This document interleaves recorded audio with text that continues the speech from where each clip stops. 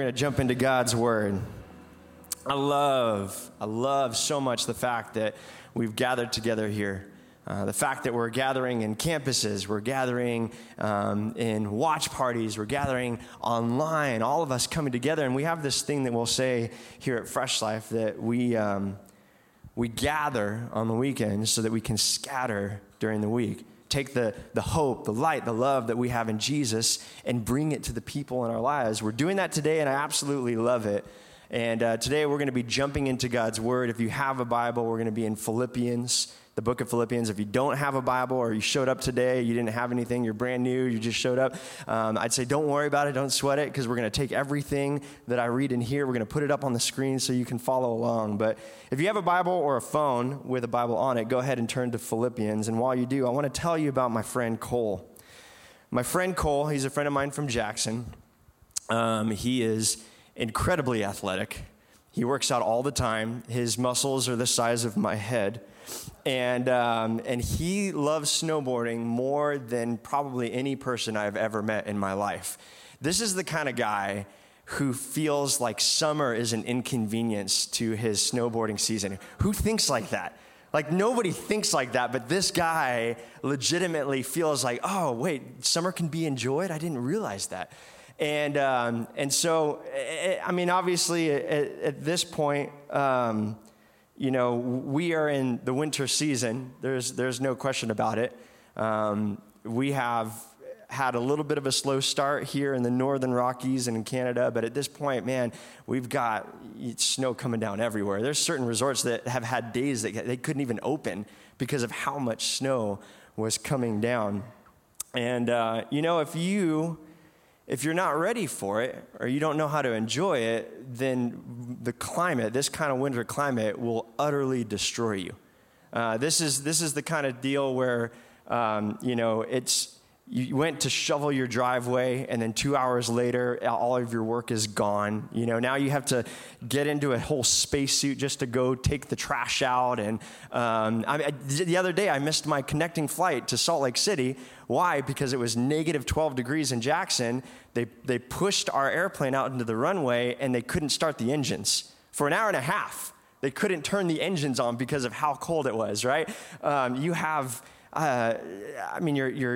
The roads are sketchy, your brakes don't work, your energy bill goes through the roof, and all of these things keep compounding, and it just feels like it'll just chew you up and spit you out.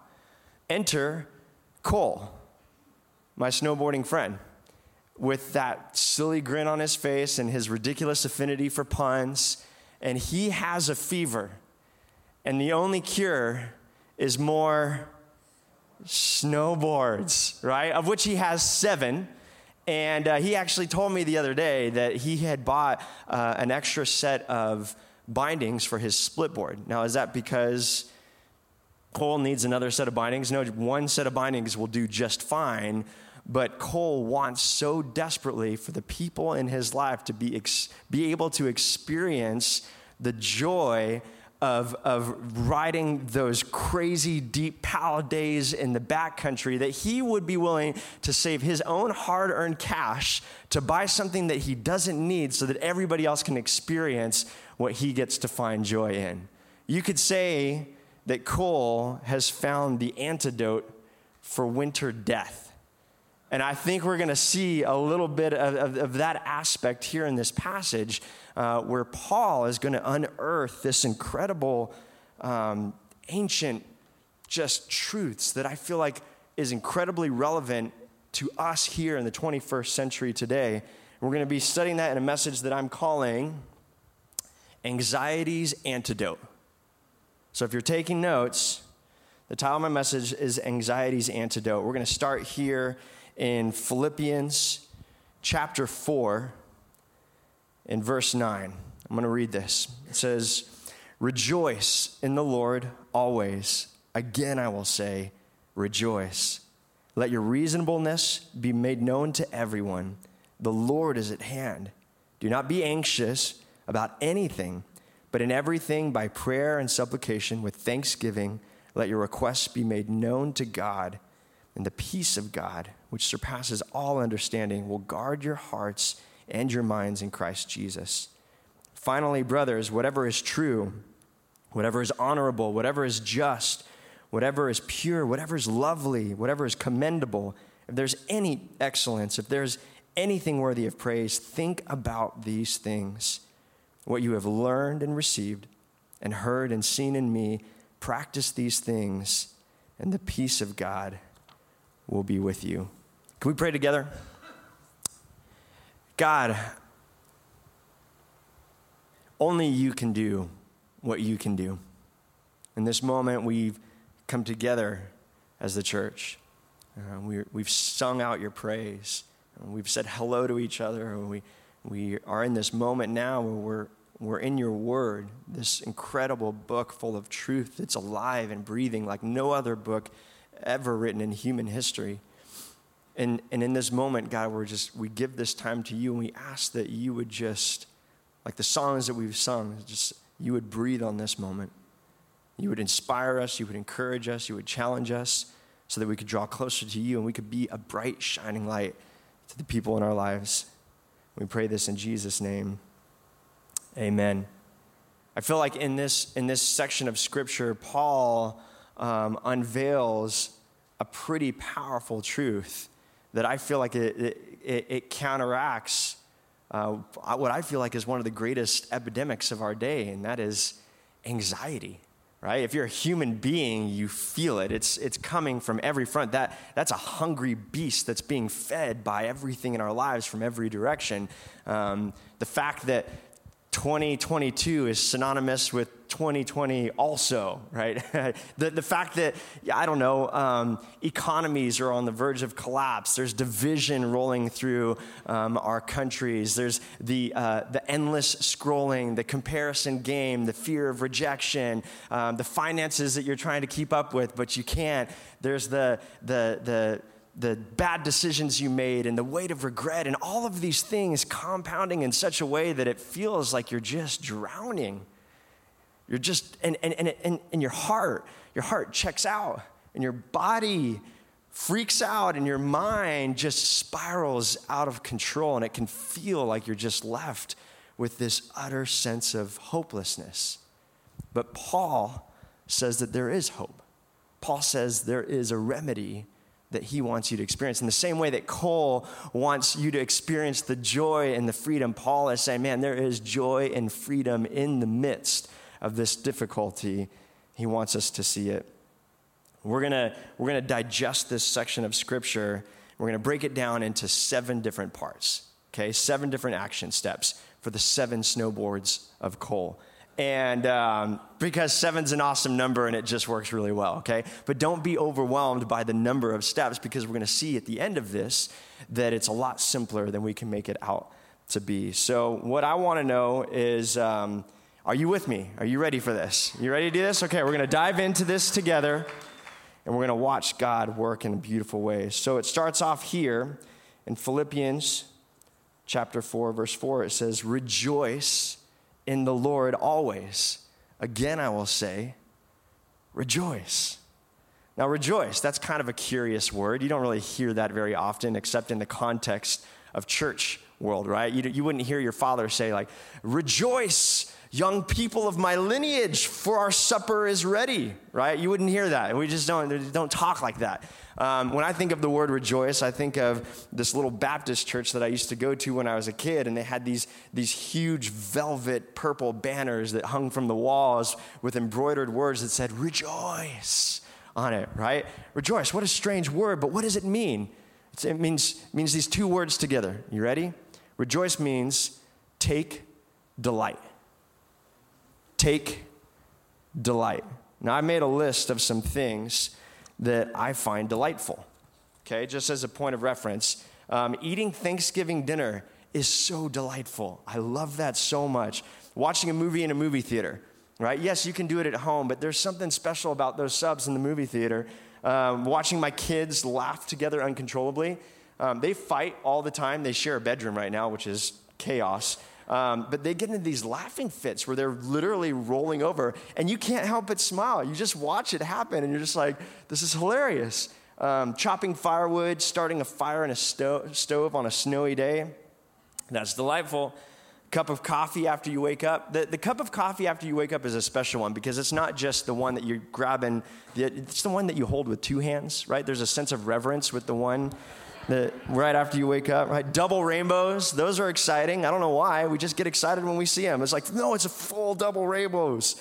Baptisms, man, that's like the kind that you enjoy with a little tear in the side of in your eye. Those are beautiful. Listening to a great song, which I'll do over and over and over again. My dog, when I get home, she's not wagging her tail. Her tail is wagging her entire body, right? There's like that love that comes from that animal that you can't understand. Driving with the windows down, I love it, especially if it's cold. You turn the heat on and then you turn the windows down. There's just something about that. I don't know. I love it. Catching up with an old friend, making a good decision when it could have gone the other way. I feel like that's delightful. Like, I did it. I actually did it. I didn't screw up this time. Receiving a gift, or even more delightful, giving a gift, right? These are delightful things, but here's the thing. You have to make a decision to enjoy it. In other words, it takes action on your part. I can experience all these things and just miss it. For me, I actually have to take delight in them. I have to recognize that this moment is beautiful and I have to take it for myself. This is a decision that you make to enjoy. But Paul's not just talking about enjoying life, okay? The point isn't just go and enjoy life. No, he has a greater challenge. What did he say? Rejoice in the Lord. This is you enjoying God. I love that the scripture talks about how Jesus is the author and the finisher of our faith. And yes, he's woven all of these beautiful experiences together for us, but he has more in store for us. God stands alone as the only one who can both satisfy you completely and still leave you longing for more. So what does it mean to enjoy God?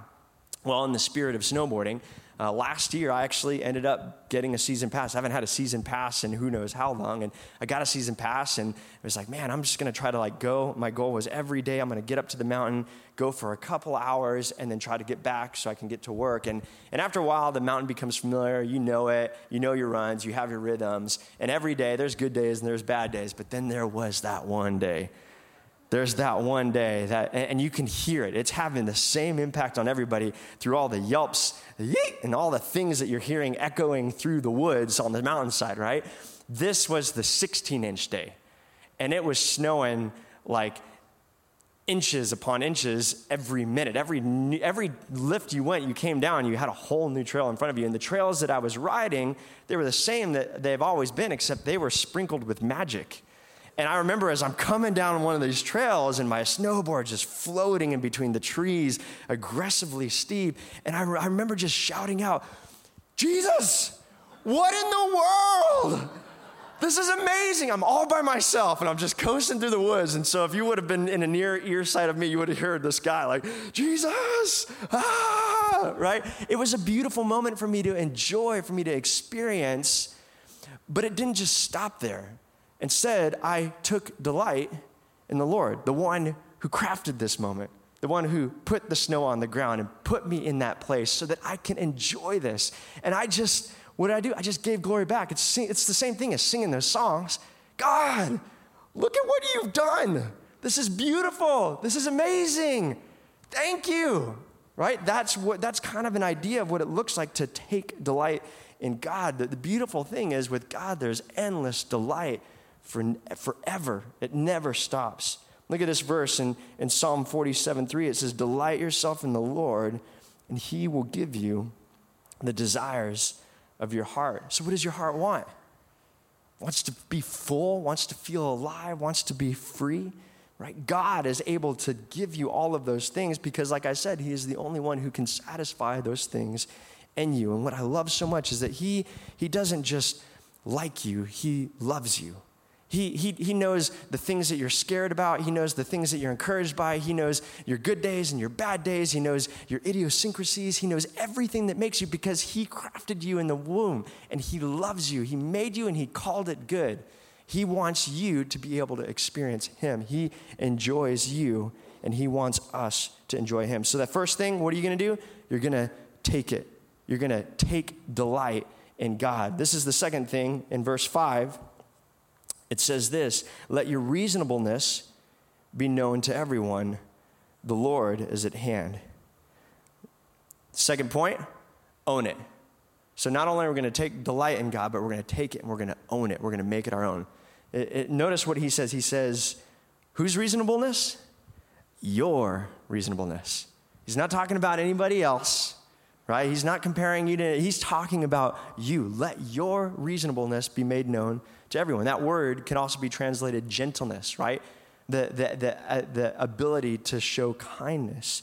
There's no doubt that there's a significant amount of tension in our world today, right? Media exacerbates the fact that, they're just pitting us against each other. And Paul, he was no stranger to division. He's like, look, there's Jews against Greeks. There's men against women. There's slaves against free. He was no stranger to any of it, but that wasn't what defined him. Instead, he tried to be reasonable with everybody. He says this in 1 Corinthians chapter 9. It says, I have become all things to all people, that by all means I might save some. I do it all for the sake of the gospel, that I might share with them in its blessings. Paul did not identify himself with one way or another. Instead, he identified in who he was set in, what he was standing on. And what was that? That is Jesus Christ. That was God himself. And from there, what happened? He had the ability to have impact, to be a blessing. There's another church word, blessing. What is a blessing? It's something beneficial that someone would be grateful for, right? He was able to be a blessing. That blessing, it doesn't start with you. It stems from you. It starts with God, and it overflows from you. Sometimes I feel like the best thing that we can do is agree to disagree. My wife, she is a firecracker. There have been many moments over the course of the 16 years that we have been married where we have vehemently disagreed with each other. But that doesn't mean that we can't do life together, right? In a lot of ways, our disagreements make us stronger. So imagine that. Imagine your disagreements being able to strengthen your relationships. What happens when your differences make you stronger is that you're able to accomplish more. There's things that we wouldn't be able to do alone that we can do together. But the thing is, it has to start with God, and then it has to flow from you. That's where the impact comes from. I'm not cool by any sense of the imagination, and I would never know this phrase had I not had teenagers. But there is this idea of your drip. What is the drip? Okay? Your drip is your outfit. It's your wardrobe. This is my drip, right? I've got my hoodie and my cool flannel, my Levi's, my shoes. This is my drip. And I love the idea of what this conveys because I feel like it lines up with this perfectly. Look at this in Proverbs 4:23. It says, keep your heart with all vigilance, for from it flow the springs of life. In other words, as God becomes, as you own this delight that you have with God, as you own this relationship that you have with God, you end up overflowing with who he is, and you literally leave a trail of grace behind you. That's what it looks like to be reasonable. That's what it looks like to be gentle and kind, but it's not what you do. It doesn't have anything to do with what you do. It has everything to do with what God does through you and spills out of you. And I love what he says here. He says, the Lord is at hand. Well, of course he is, because he's in you, because he seasoned you with grace. It reminds me of the story of my friend Savannah in Jackson. She had just put her dad in an ambulance that was getting life-flighted to the University of Utah, and he was sick with COVID, and this is 2 o'clock in the morning, and she's wandering around downtown Jackson, just heartbroken, devastated about what was going to happen to her dad. And there's this guy who saw that she was distressed, also walking around downtown Jackson at 2 o'clock in the morning, and he went over and he prayed for her. He's like, can I just pray for you? And he did. And that night, Savannah told me that an angel had showed up in downtown Jackson and prayed for her, which is amazing. The only thing is that angel had a name, and it was Kyrie. I know because I met Kyrie 2 months later. Turns out he's just a regular guy who happened to be down there. But what happened? That grace that he owned, man, it was spilling out of him. The Lord was near to Savannah that night because he was overflowing from Kyrie. So not only are we going to take delight in God, and not only are we going to own it, but we're going to go on to the next thing, which is this. We're going to bring it. Bring it. Philippians 4 verse 6 says, do not be anxious about anything, but in everything with prayer, supplication, thanksgiving in your hearts, let your requests be made known to God. Now, word of caution here. I'm going to say some things that can be quite challenging. And all I'm asking is that you would be receptive to receive what maybe God is trying to speak to us and maybe speak to you specifically. But my hope is in this that you would see the overflow of love that's coming out of my own heart, my desire for you, for us as a church, from a pastor. What does Paul say? Do not be anxious. In other words, anxiousness, anxiety, is a state of being. It's not who you are. You could say, I am anxious. No, you're not. You are being anxious. What is anxiousness? It's full of mental distress, unease, fear of danger, great worry. What happened was you filled up on distress. You filled up on all the things that are causing this anxiousness in you. And what does Paul say? Stop doing that.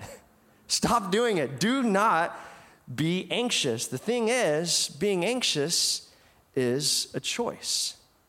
You have a lot more control over your anxiety than you think. Let me illustrate it with this. So I used to be the worship pastor for Fresh Life Church. I used to stand on the stage and I used to lead worship every single weekend for multiple gatherings. And, I would get to the point where by the end of the last few gatherings, my voice just wasn't hanging anymore. It just kept croaking. It was falling apart. And the frustrating thing is I was doing everything right. I'm in the back of the room. I got plenty of sleep. I'm warming up my voice. I'm doing all these things. But every single time, without fail, we got to the end of the last gathering and my voice just couldn't hang. And I got frustrated and I went to the doctor and I said, hey, what's the deal? And so they stuck a camera down my throat. They made an interesting discovery. Turned out I was dealing with extreme heartburn. My heartburn had completely railed my esophagus. It was all burned up and it was overwhelmed with swelling. And so by the time I came to sing, I couldn't do it. I was already behind before we even started. And what did the doctor do? Well, he subscribed for me the purple pill, right? But I didn't want to just treat the symptoms. I wanted to stop the problem. And so what did I do? I went home and I did my research, and it turns out that the problem stemmed from overeating and not enough water. My wife on Saturday, she goes all out. She makes these crazy, amazing meals. And if you're like me, you eat too much. And that's a message for another time. But I just would, and then I'd wake up the next morning and I'd be experiencing heartburn. Turns out all I had to do was fix the problem. Stop eating too much. Eat less, drink more water, go to sleep. I could have identified myself as the heartburn guy. Well, I guess I'm the heartburn guy now. I guess that's just how it is. I'm going to have to be able to take these things in order to remedy this. But no, I decided to change what I was filling up with so that I could sing and do what God had called me to do. Man, David did this. David did the same thing. Look at this, Psalm 42. It says, why, he's speaking to himself. Why are you cast down, O my soul? And why are you in turmoil within me? Hope in God, for I shall again praise him, my salvation and my God. David had every reason to be stressed. He was being wrongfully hunted down to be murdered. And yet, even in the midst of that, he made a decision to fill up on what he knew was good. He made a decision to continue to move forward in just trusting God. How do you do that? Okay, so let's go to the second half of that verse. It says, but in everything, by prayer and supplication with thanksgiving, let your requests be made known to God. So in what? In everything, in all of the things, in every aspect of your life, you just bring it to God. And supplication, what does supplication mean? It's a humble petition. In other words, you have the right to veto your situation, right? But it's done in a spirit of thankfulness. That's what Paul did. He's like, I wish this could be different. Nonetheless, I will rejoice. Why? Because I will experience my God. He trusted God, but you have the ability to veto. If anything, God wants you to bring that to him, right? It's a veto that's rooted in thankfulness. It's hard to be overwhelmed when you're thankful. When you look at your situation and you just think like, things went a little sideways, but look at what I have. Look at what he's done, even in the midst of this. It was a choice. I love how Paul encourages the church in Thessalonica. He says in verse 5 of 1 Thessalonians, chapter 5, verse 16, always be joyful, never stop praying. That's not a suggestion. Always be joyful, never stop praying. And what happens when you do that, right? When you bring these things to God, right? We've taken our delight and we've owned it. And now the things that we're frustrated with, the things that we want to see change, God, we're going to bring that to you. What does he do?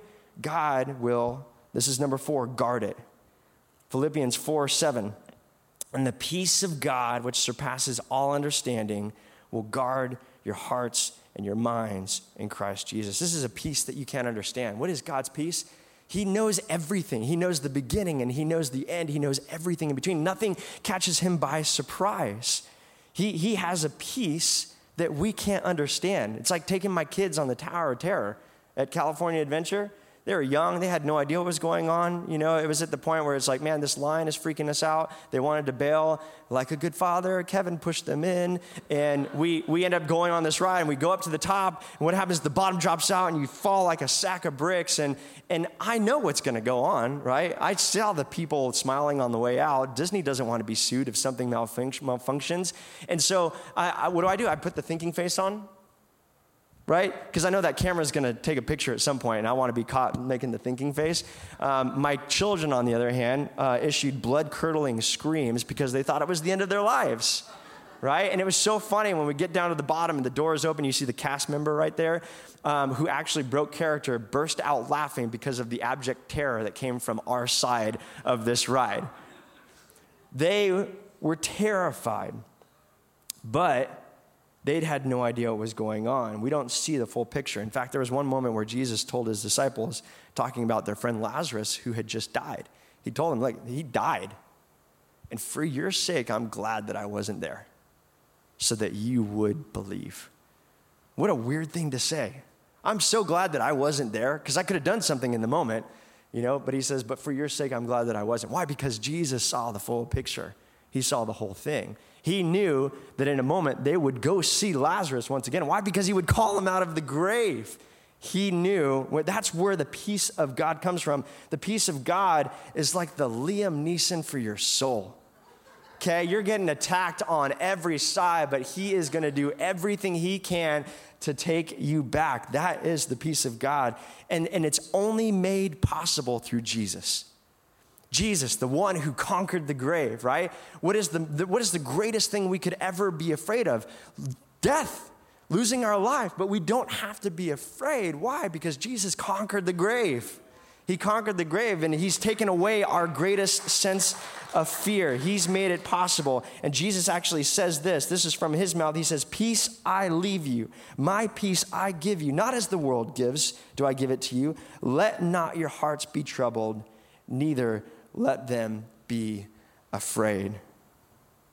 So what does God do? Well, he promises he'll guard it. And you would think that would be enough. You'd think okay, we've gotten to the end of the message. This is great. This is amazing. But Paul, recognizing the fact that we are human beings and we have thick skulls and it's not easy for us to get the things that we need to into our brains, he takes it a step further in Philippians 4:8, what does he say? He says, finally, brothers. The words that you hope to hear sometimes at the end of the message. Finally, okay. Finally, brothers, whatever is true, whatever is honorable, whatever is just, whatever is pure, whatever is lovely, whatever is commendable, if there's any excellence, if there's anything worthy of praise, think about these things. In other words, you have to think it. That's number 5. Think it. Paul is calling us to change the way that we think.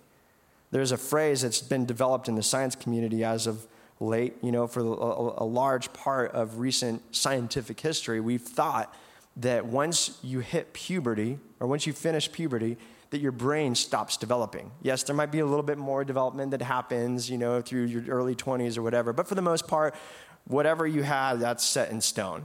But we've realized in the last few years that nothing could be further from the truth, right? Leave it to science sometimes to be like, this is what it is. Okay, we were wrong. And there's this word that has been developed that describes it. That word is neuroplasticity. Neuroplasticity it's the brain's ability to form and reorganize synaptic connections.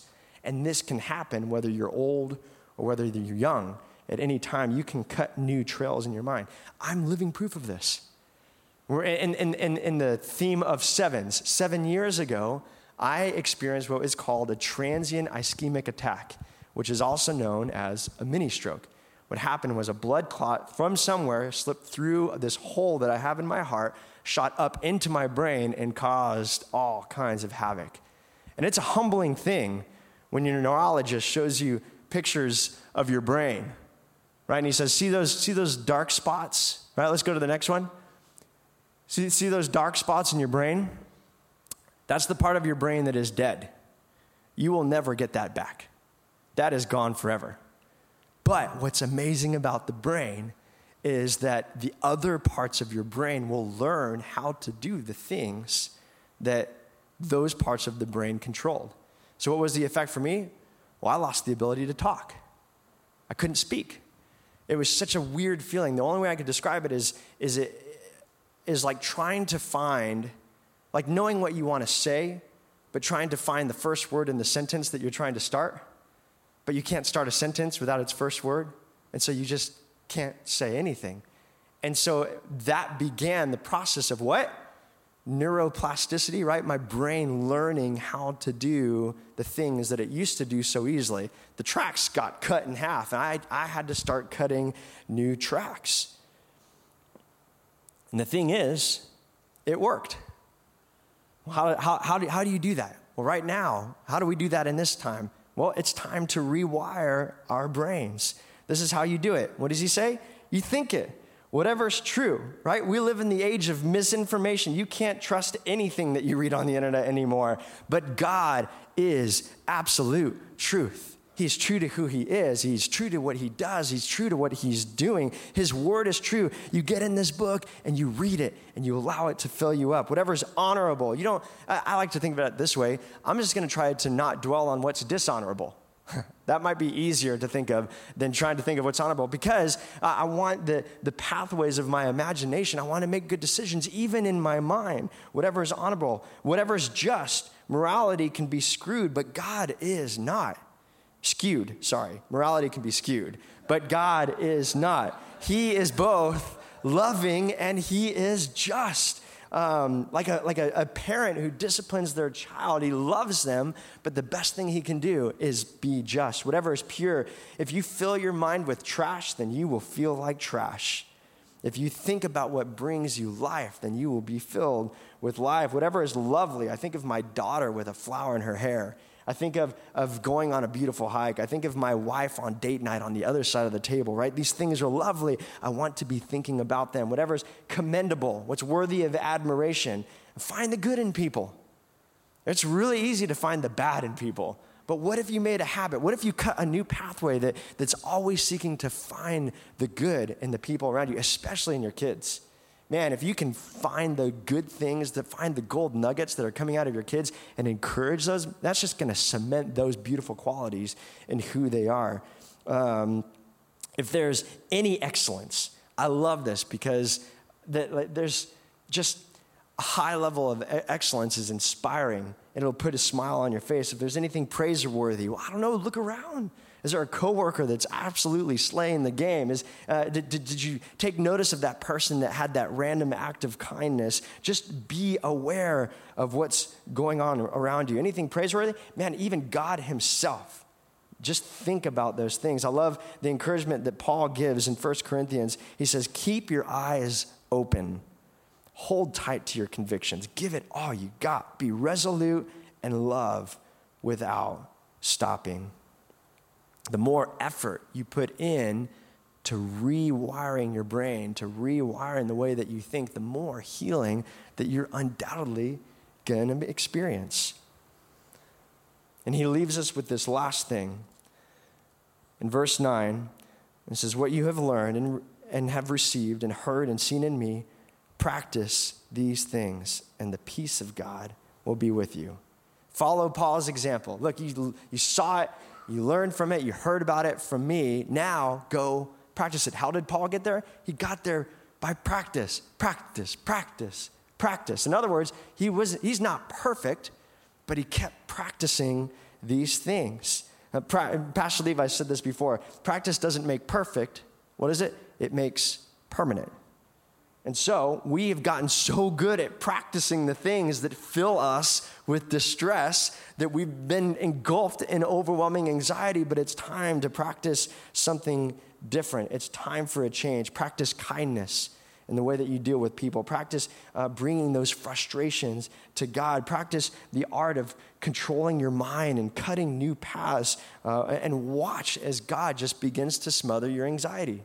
This isn't just positive thinking, okay?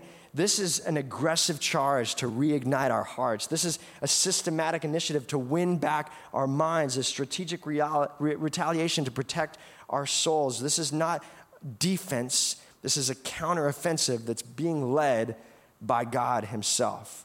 And so the only thing that's left for us to do is to, last point, do it.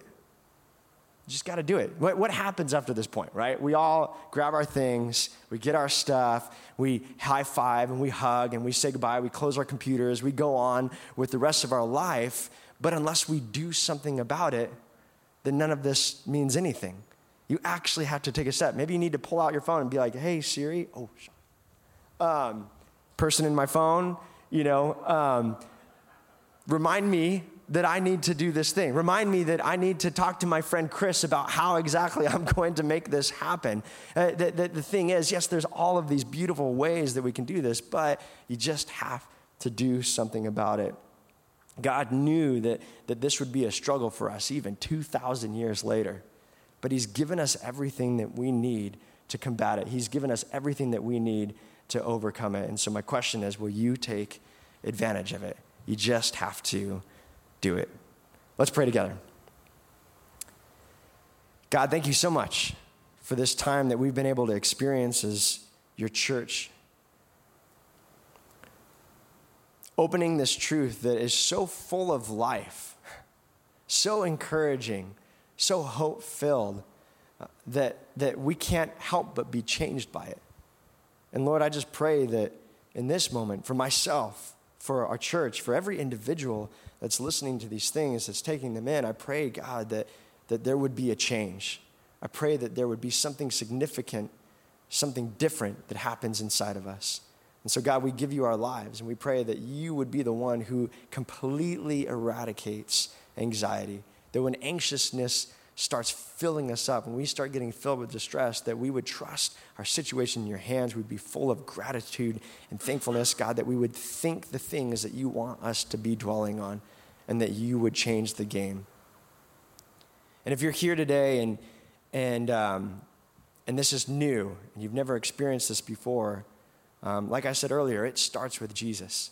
It starts with Jesus, and from there, God is able to do beautiful things. But if you want to grow in this relationship with God in that way, then it's very simple. All you need to do is just trust your life in his hands. What Jesus did through the cross, through his death, his burial, his resurrection coming out of that, right? Thank God that stone was rolled away. What he accomplished there, he did for you so that you would know the power of God in your life so that you would have the ability to know who God is and be close to him. And if you've never made that decision to do that, man, it is so easy to do that. All you have to do is pray a prayer, just saying, God, thank you for what you've done. I'm trusting my life in your hands. And if you want to do that, if you want this Jesus to be in your life, if you want to hand your life over to him, then I'm going to lead you in a prayer. This is just a moment. This is not a magical prayer. These aren't incredible, ornate words. This is just your heart before God saying, I need you. Yes, I'm overwhelmed with anxiety and it feels hopeless, but I need you. I'm willing to just give my life to you. So if that's you, and you want to do that in this moment, then go ahead and pray this with me. And our whole church, we're all going to pray this together just so that you know that we have your back in this moment. But if that's you, just pray this. Thank you, God. I give you my life. I pray that you would move in me, that you would change me and make me more like you. Thank you for dying for me. Thank you for rising from the dead. Thank you for giving me new life. I pray that I would walk in it for the rest of my days. In Jesus' name I pray. In the spirit of prayer, if you made that decision, what I want you to do is I'm going to give you an opportunity to just kind of draw a line in the sand saying, okay, this happened on January 2nd, 2022, when I decided to give my life to Jesus. And if you said that prayer and you want to make a decision, what I want you to do is on the count of 3, I'm going to count to 3. When I get to 3, I want you to shoot up your hand to just be like, yes, that is me. God, I've given you in my life. So if that's you in this moment, raise your hand when I count to 3. Ready? 1, 2, 3. Hands up. Hands up if you've made that decision. For all of you who are online, I can't see you, but God sees you. And we are excited for you as a church. This is the best decision that you'll ever make.